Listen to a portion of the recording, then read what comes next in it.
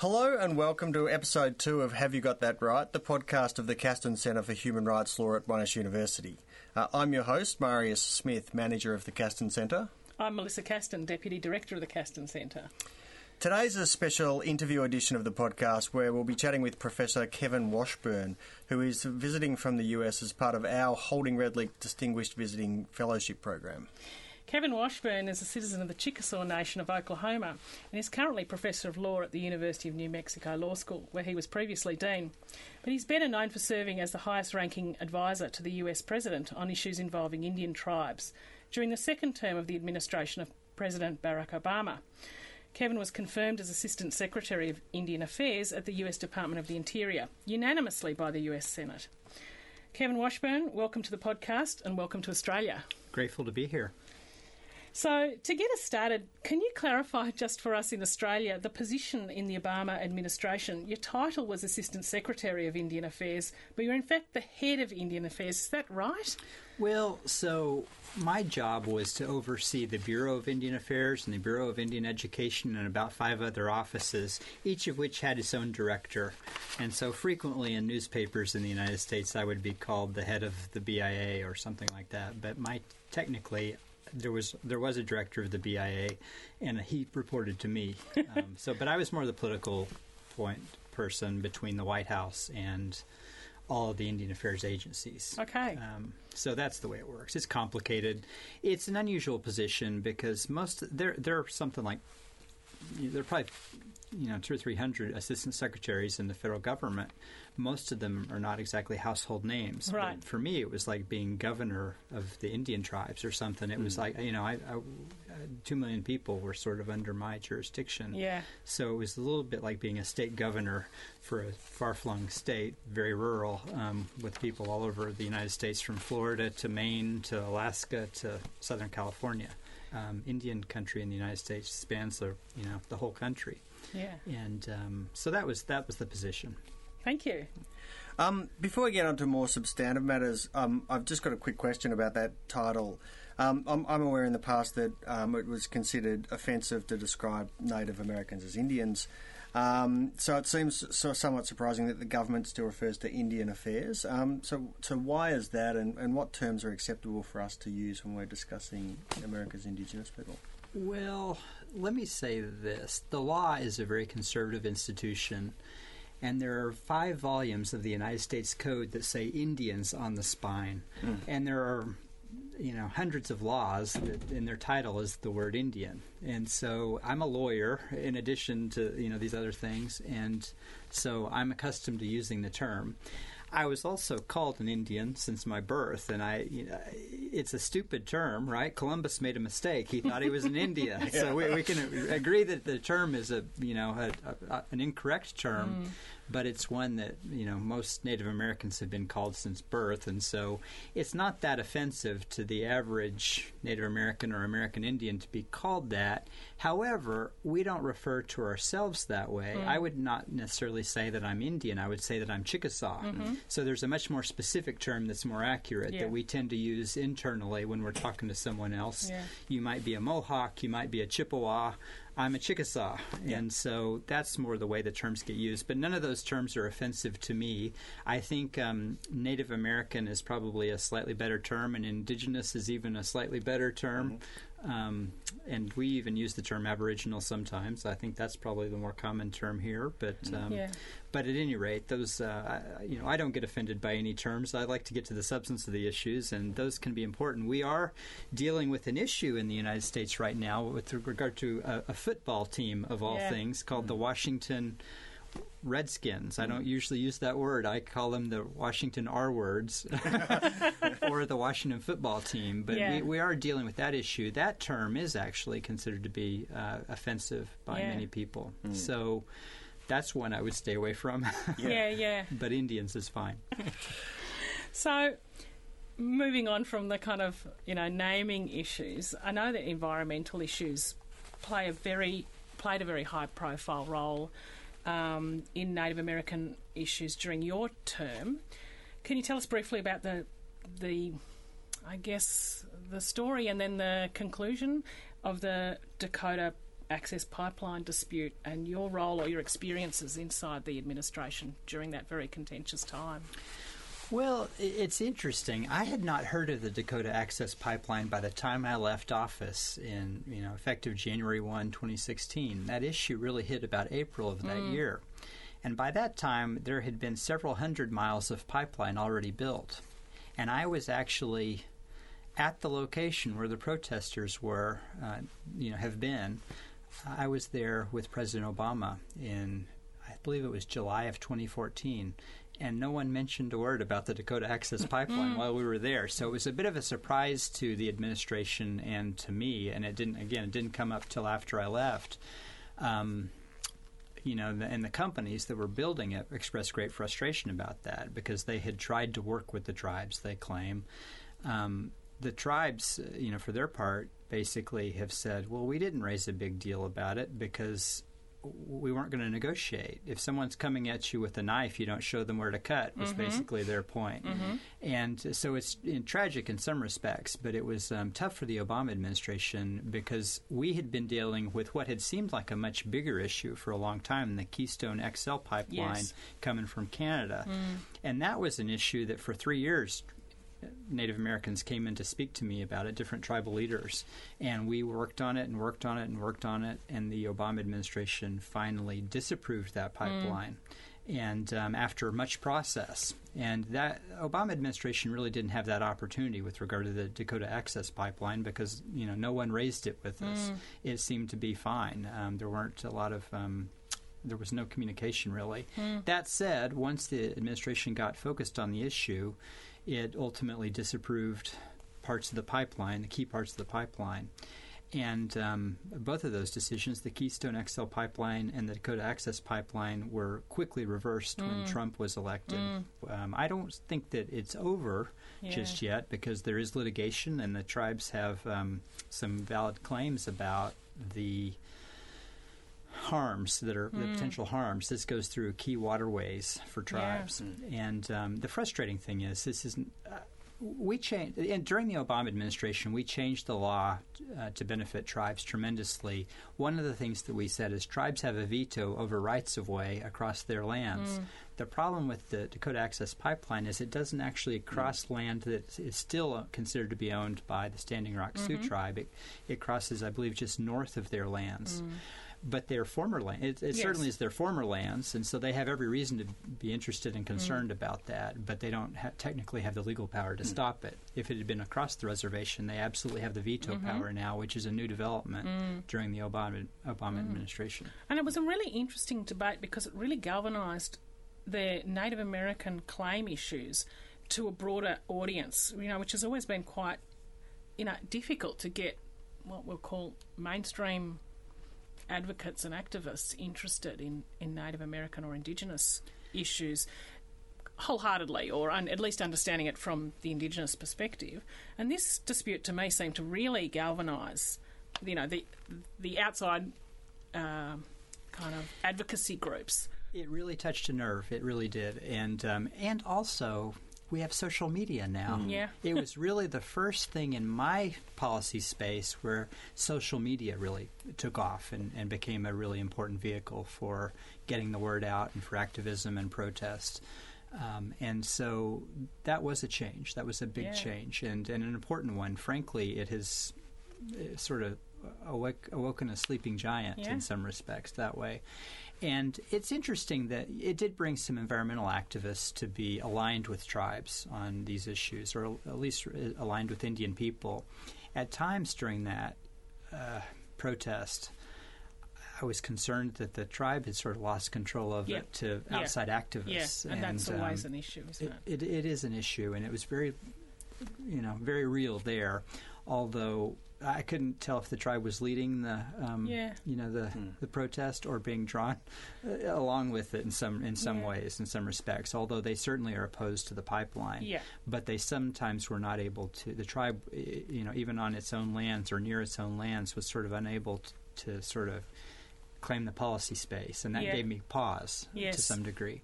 But it's certainly an important issue, and I don't think we've seen the last of it yet.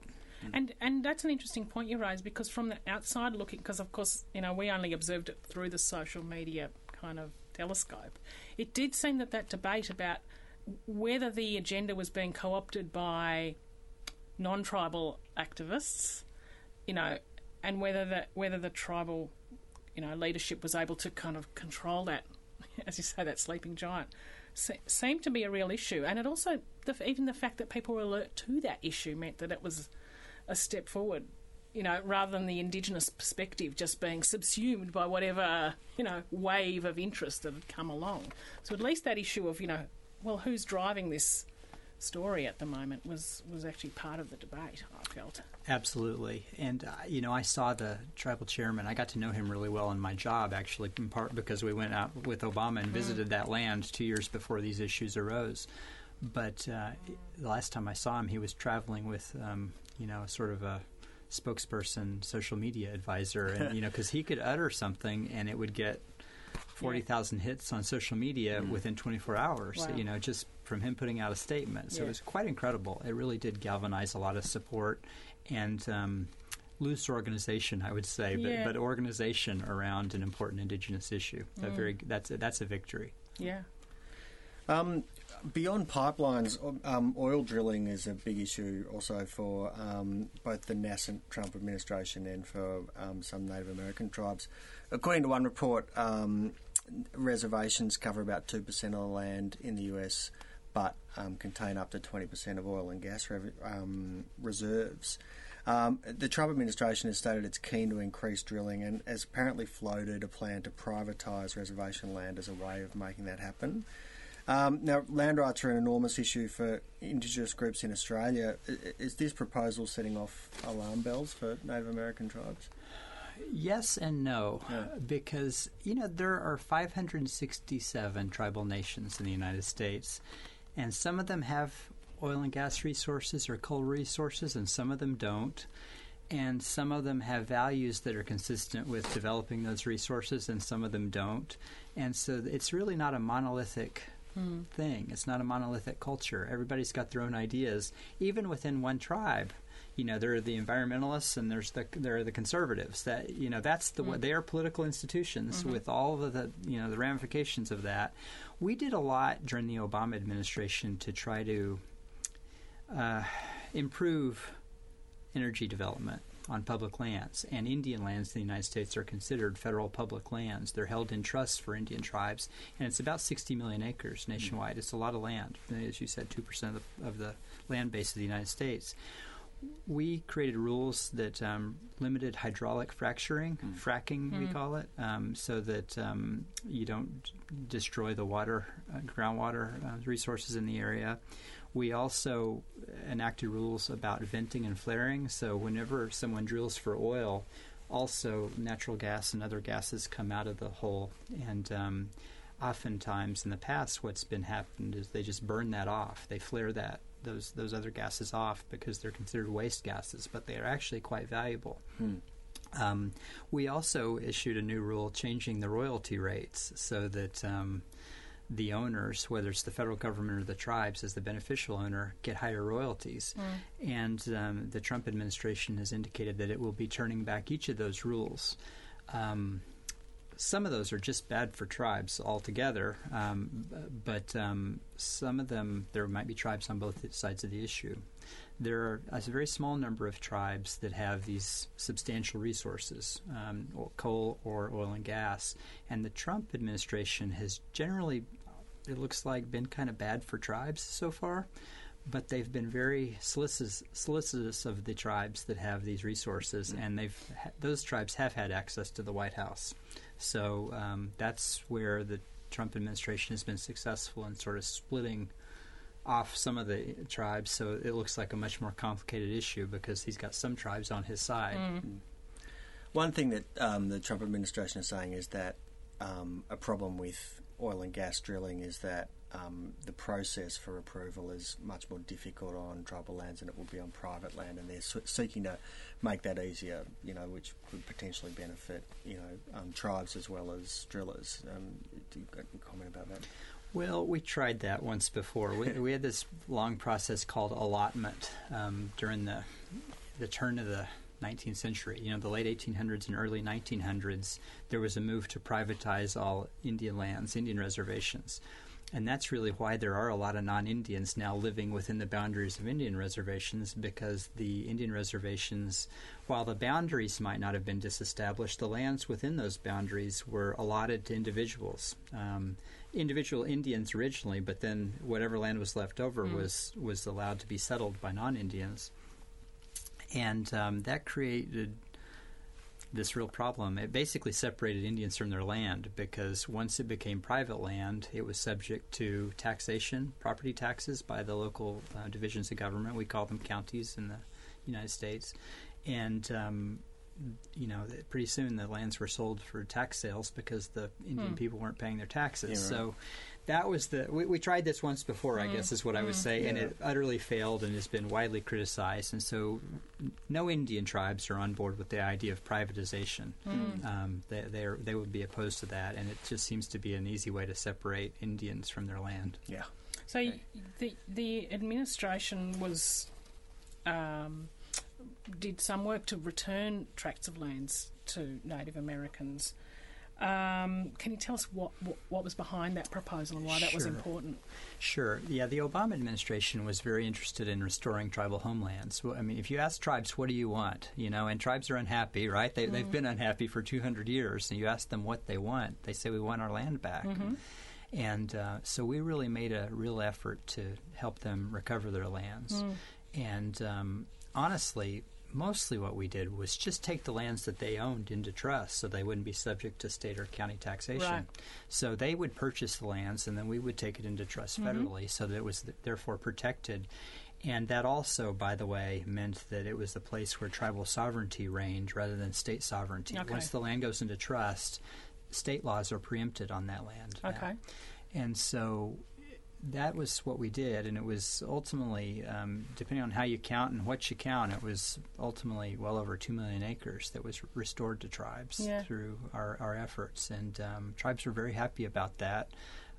The Trump administration has claimed that they will still take land into trust, but it's controversial, and they've got constituents who are very much opposed to that. Yeah. And they are listening to those constituents, at least to some degree. So we can't tell how effective they will be in doing that. Yeah. I will say during the George W. Bush administration, the administration that preceded Barack Obama, very little land was taken into trust for that 8 years. So, people generally in the United States, this is in part a political issue between Republicans and Democrats. Democrats are more favorable towards land into trust, and Republicans are more opposed to it. And when it's held in trust, who makes the decisions about what happens about those lands? So is it about trusting the current administration in that trust relationship? A little bit, yeah. So we made major strides during the Obama administration to turn that decision-making power over to the tribes. So in addition to the right-of-way issue that I mentioned, that land is sometimes leased, and we turned the leasing decisions over to the tribes as well. So, but it is federal land, and it's subject to some federal oversight.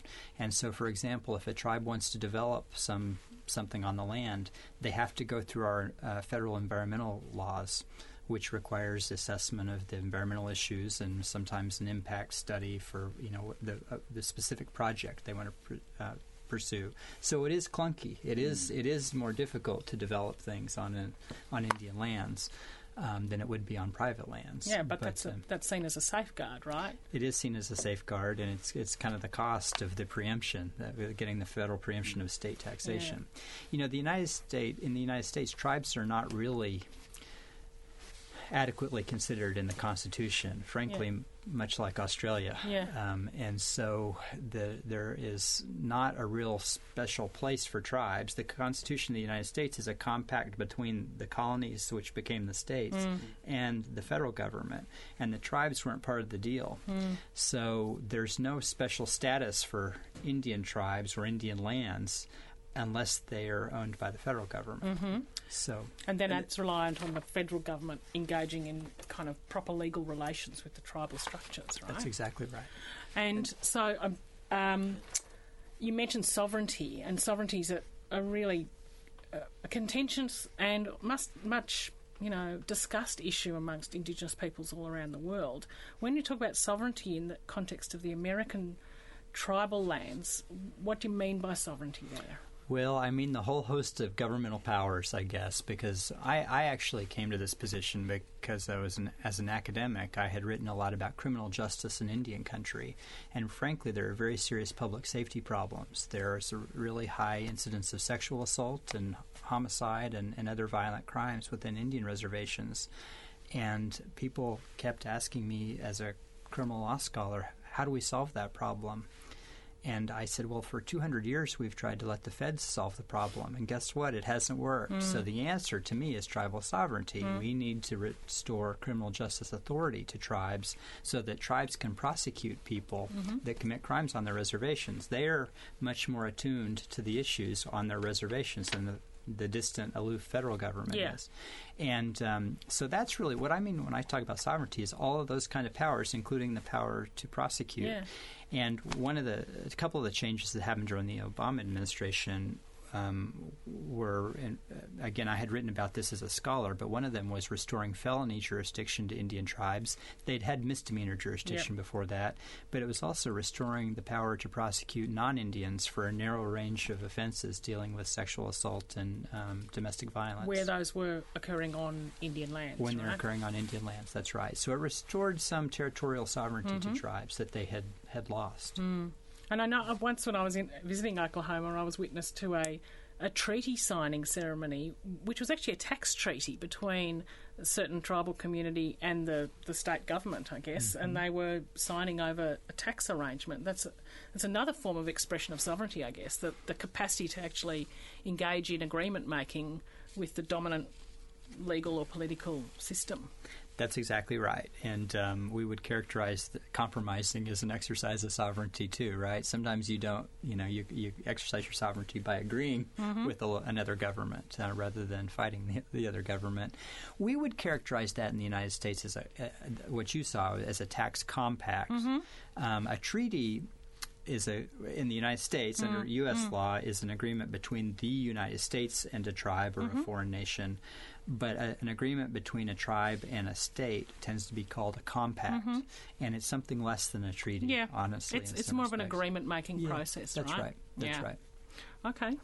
Thank you. It's interesting that you mentioned treaty. It's an issue that's at the top of mind regarding Indigenous rights in Australia at the moment. I'm not sure if you're aware, but recently, representatives of some of Australia's First Nations came together and issued the Uluru Statement, which, amongst other things, didn't quite use the words, but it effectively called for a treaty or negotiations for a treaty between, Indigenous people and the Australian government. From your experience in the United States, what benefits does a treaty potentially have?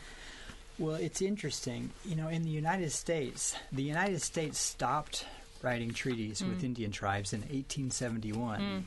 And it was peculiar reason, peculiar to the government of the United States and the way it works. But in the United States, it's up to the United States Senate, which is one branch of Congress. There's the House of Representatives and the Senate. And the Senate approves treaties and also confirmations of appointments to government. But the House has control over the budget process. Now, the Senate has to agree to the budget, but it starts in the House side. And in the 1860s, after the Civil War in the United States, the Senate was still signing treaties with Indian tribes, and the House of Representatives felt left out because the Senate would the President would sign a treaty and the Senate would ratify that treaty, and then the House would be asked for the money to implement the treaty. And the House said, we want a seat at the table if we're going to be involved in this. And so they said there will be no more treaties. There are still effectively treaties because they now pass laws. They're just called laws because they get the approval from both the House and the Senate and signed by the President. But the formal treaty-making process has sort of ended. There are now, however, the kind of thing that Melissa talked about, which is a lot of agreements between states and tribes. And so, for example, in the United States, a lot of tribes are using casinos, gambling operations for economic development. And to do so, tribes tend to have to sign a compact, what we call a gaming compact, with the state in which they they live. And we have tax compacts, and we've got tobacco compacts, and the kinds of things that are taxed tend to require compacts because it's not entirely clear how the law applies, given that the state does not have the power to regulate tribes that can do business within the state. So the assumption was, I guess, if you didn't have that compact or you didn't have that agreement, those tribal land areas would be free of state law. They would have some degree of federal law, and by being free of state law, they could, sell tobacco without having taxes on it, or sell. They can. Prohibited substance, otherwise prohibited substances. That's right. The problem, however, is the state has the right to tax non-Indians, even if they're within an Indian reservation. So it creates this gray area, and so the compacts are basically a way to try to make the law clear so that we don't have to argue about it and we don't have to litigate about it. Yeah. And so that's really what the purpose there is for having those compacts or treaties, if you will. It just sort of clarifies what the law is and who pays what, and makes things work in a much more rational fashion. So during the time that you were working in the Obama administration, the spending on Native Americans was increased to I assume what was the highest level so far, and now we're looking at a period where that's looking like it's going to decline or cut down quite rapidly. That's going to have huge impacts on education and housing and even tribal law enforcement and the way infrastructure's developed. What do you think the future's going to hold in the kind of federal and tribal relationship in that spending sphere? Well, it is troubling. One thing that I would say is that, the federal spending has really helped to support tribal governments. And so tribal, we all live under government, right? And if you go down to the, I just walked by the Victoria Parliament building yesterday, downtown Melbourne. And I also walked by the city council, right? There's two levels of government. Well, tribes actually now have government buildings, and tend to have lots of public employees, tribal employees that are, handling various important issues like education and road construction and law enforcement. And so Trump has proposed a 10% to 12% cut to funding for Indian tribes. And that means job losses in Indian country is what that means to me. That's the most clear thing, is there will be job losses. And these are rural communities and mostly poor communities where those jobs are really important. And a lot of, Native Americans that have one of those jobs are supporting, 8 to 10 to even 12 family members under a single roof. And they may be the only one in that entire family that has a good job. So that's going to cause some pain, some real fiscal pain if it happens. Now, the Trump administration has not been terribly effective in getting anything done yet. And they've asked for these cuts, but Congress may very well not cut the budget as much as Trump has asked them to. And it's been my experience that the appropriations officials in Congress tend to be pretty savvy about these issues. The cuts in one area just create a deficit somewhere else. If people are left without jobs, that's just going to cause more impact on welfare and other kind of responses to people being jobless. So it's that's right. You got to have the jobs for people, basically. That's exactly right. You're going to pay now, or you're going to pay later. Yeah, right? Well, everyone wants to pay later, don't they? Of course. I will tell you one anecdote. When I was in the position in Washington, I took some congressmen out to the Navajo reservation, and one of the members of Congress, who's a Republican, fairly conservative, but we put him in a school bus to go on a Navajo road on the way to one of the schools so he could just see what it was like. And he rode on the school bus for about 18 miles, which was not unusual for the kids in the Navajo Nation. And he accused me of putting him in a school bus with square tires because it was so bumpy. And there's a big craze in Washington and in America the last few years to wear these pedometers to count your steps. It's a health thing. And he said that sitting on that bus for 45 minutes, his pedometer showed that he'd walked like 5 miles, and he'd just been sitting on a bus. So that's jumping up and down. And that's one of the appropriators. And so some of the members of Congress really do understand these issues, and so we hope that they will kind of ignore the president's requested budget and enact a rational budget. Yeah. It does sound like, I think some congressmen have said that the budget request was dead on arrival and they'll be doing their own thing. So it's good to hear you feel confident that things won't be cut too much in terms of reservations. One last question. I'm not sure if you're aware, but the new president of the United States has a long history with casinos.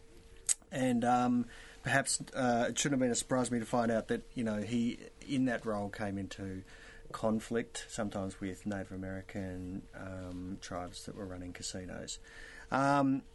Famously, he took out a $1 million ad campaign to disparage a New York tribe looking to expand its casino operations. He once testified before a US committee and said that a Native American tribe didn't look like Indians. He was famous for relishing the opportunity on the campaign trail to call Senator Elizabeth Warren Pocahontas for her claims that she had Native American ancestry. So, on a personal note, as a citizen of the Chickasaw Nation, so can you tell me what it feels like to face the prospect of having a man who's so vociferously disparages Native Americans as your president? Well, let me say this. I've been in politics long enough that I don't take any of that personally. That said, it's troubling in many respects. And, my sense from his business practices in the past was that Donald Trump will do what's good for Donald Trump as far as business. And we've seen a lot of examples of that.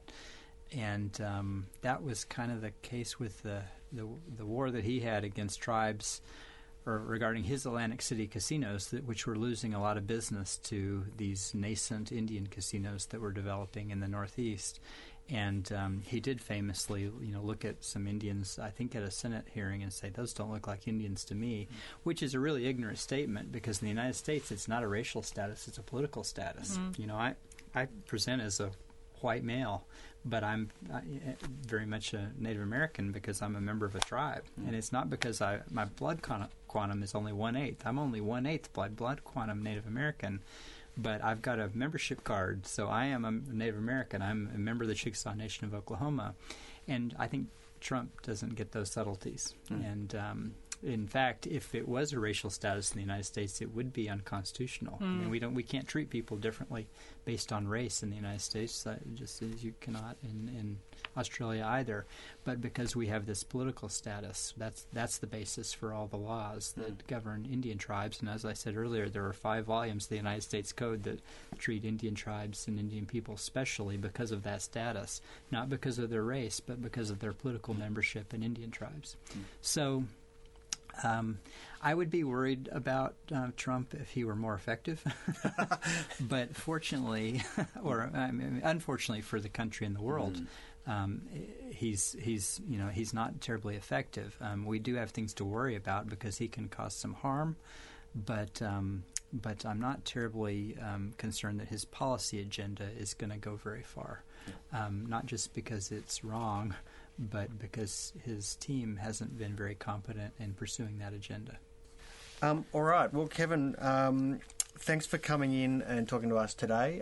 You're here for the week. You'll be speaking at a staff seminar here shortly, and tomorrow night speaking at a public event for us. We're very fortunate to have you here.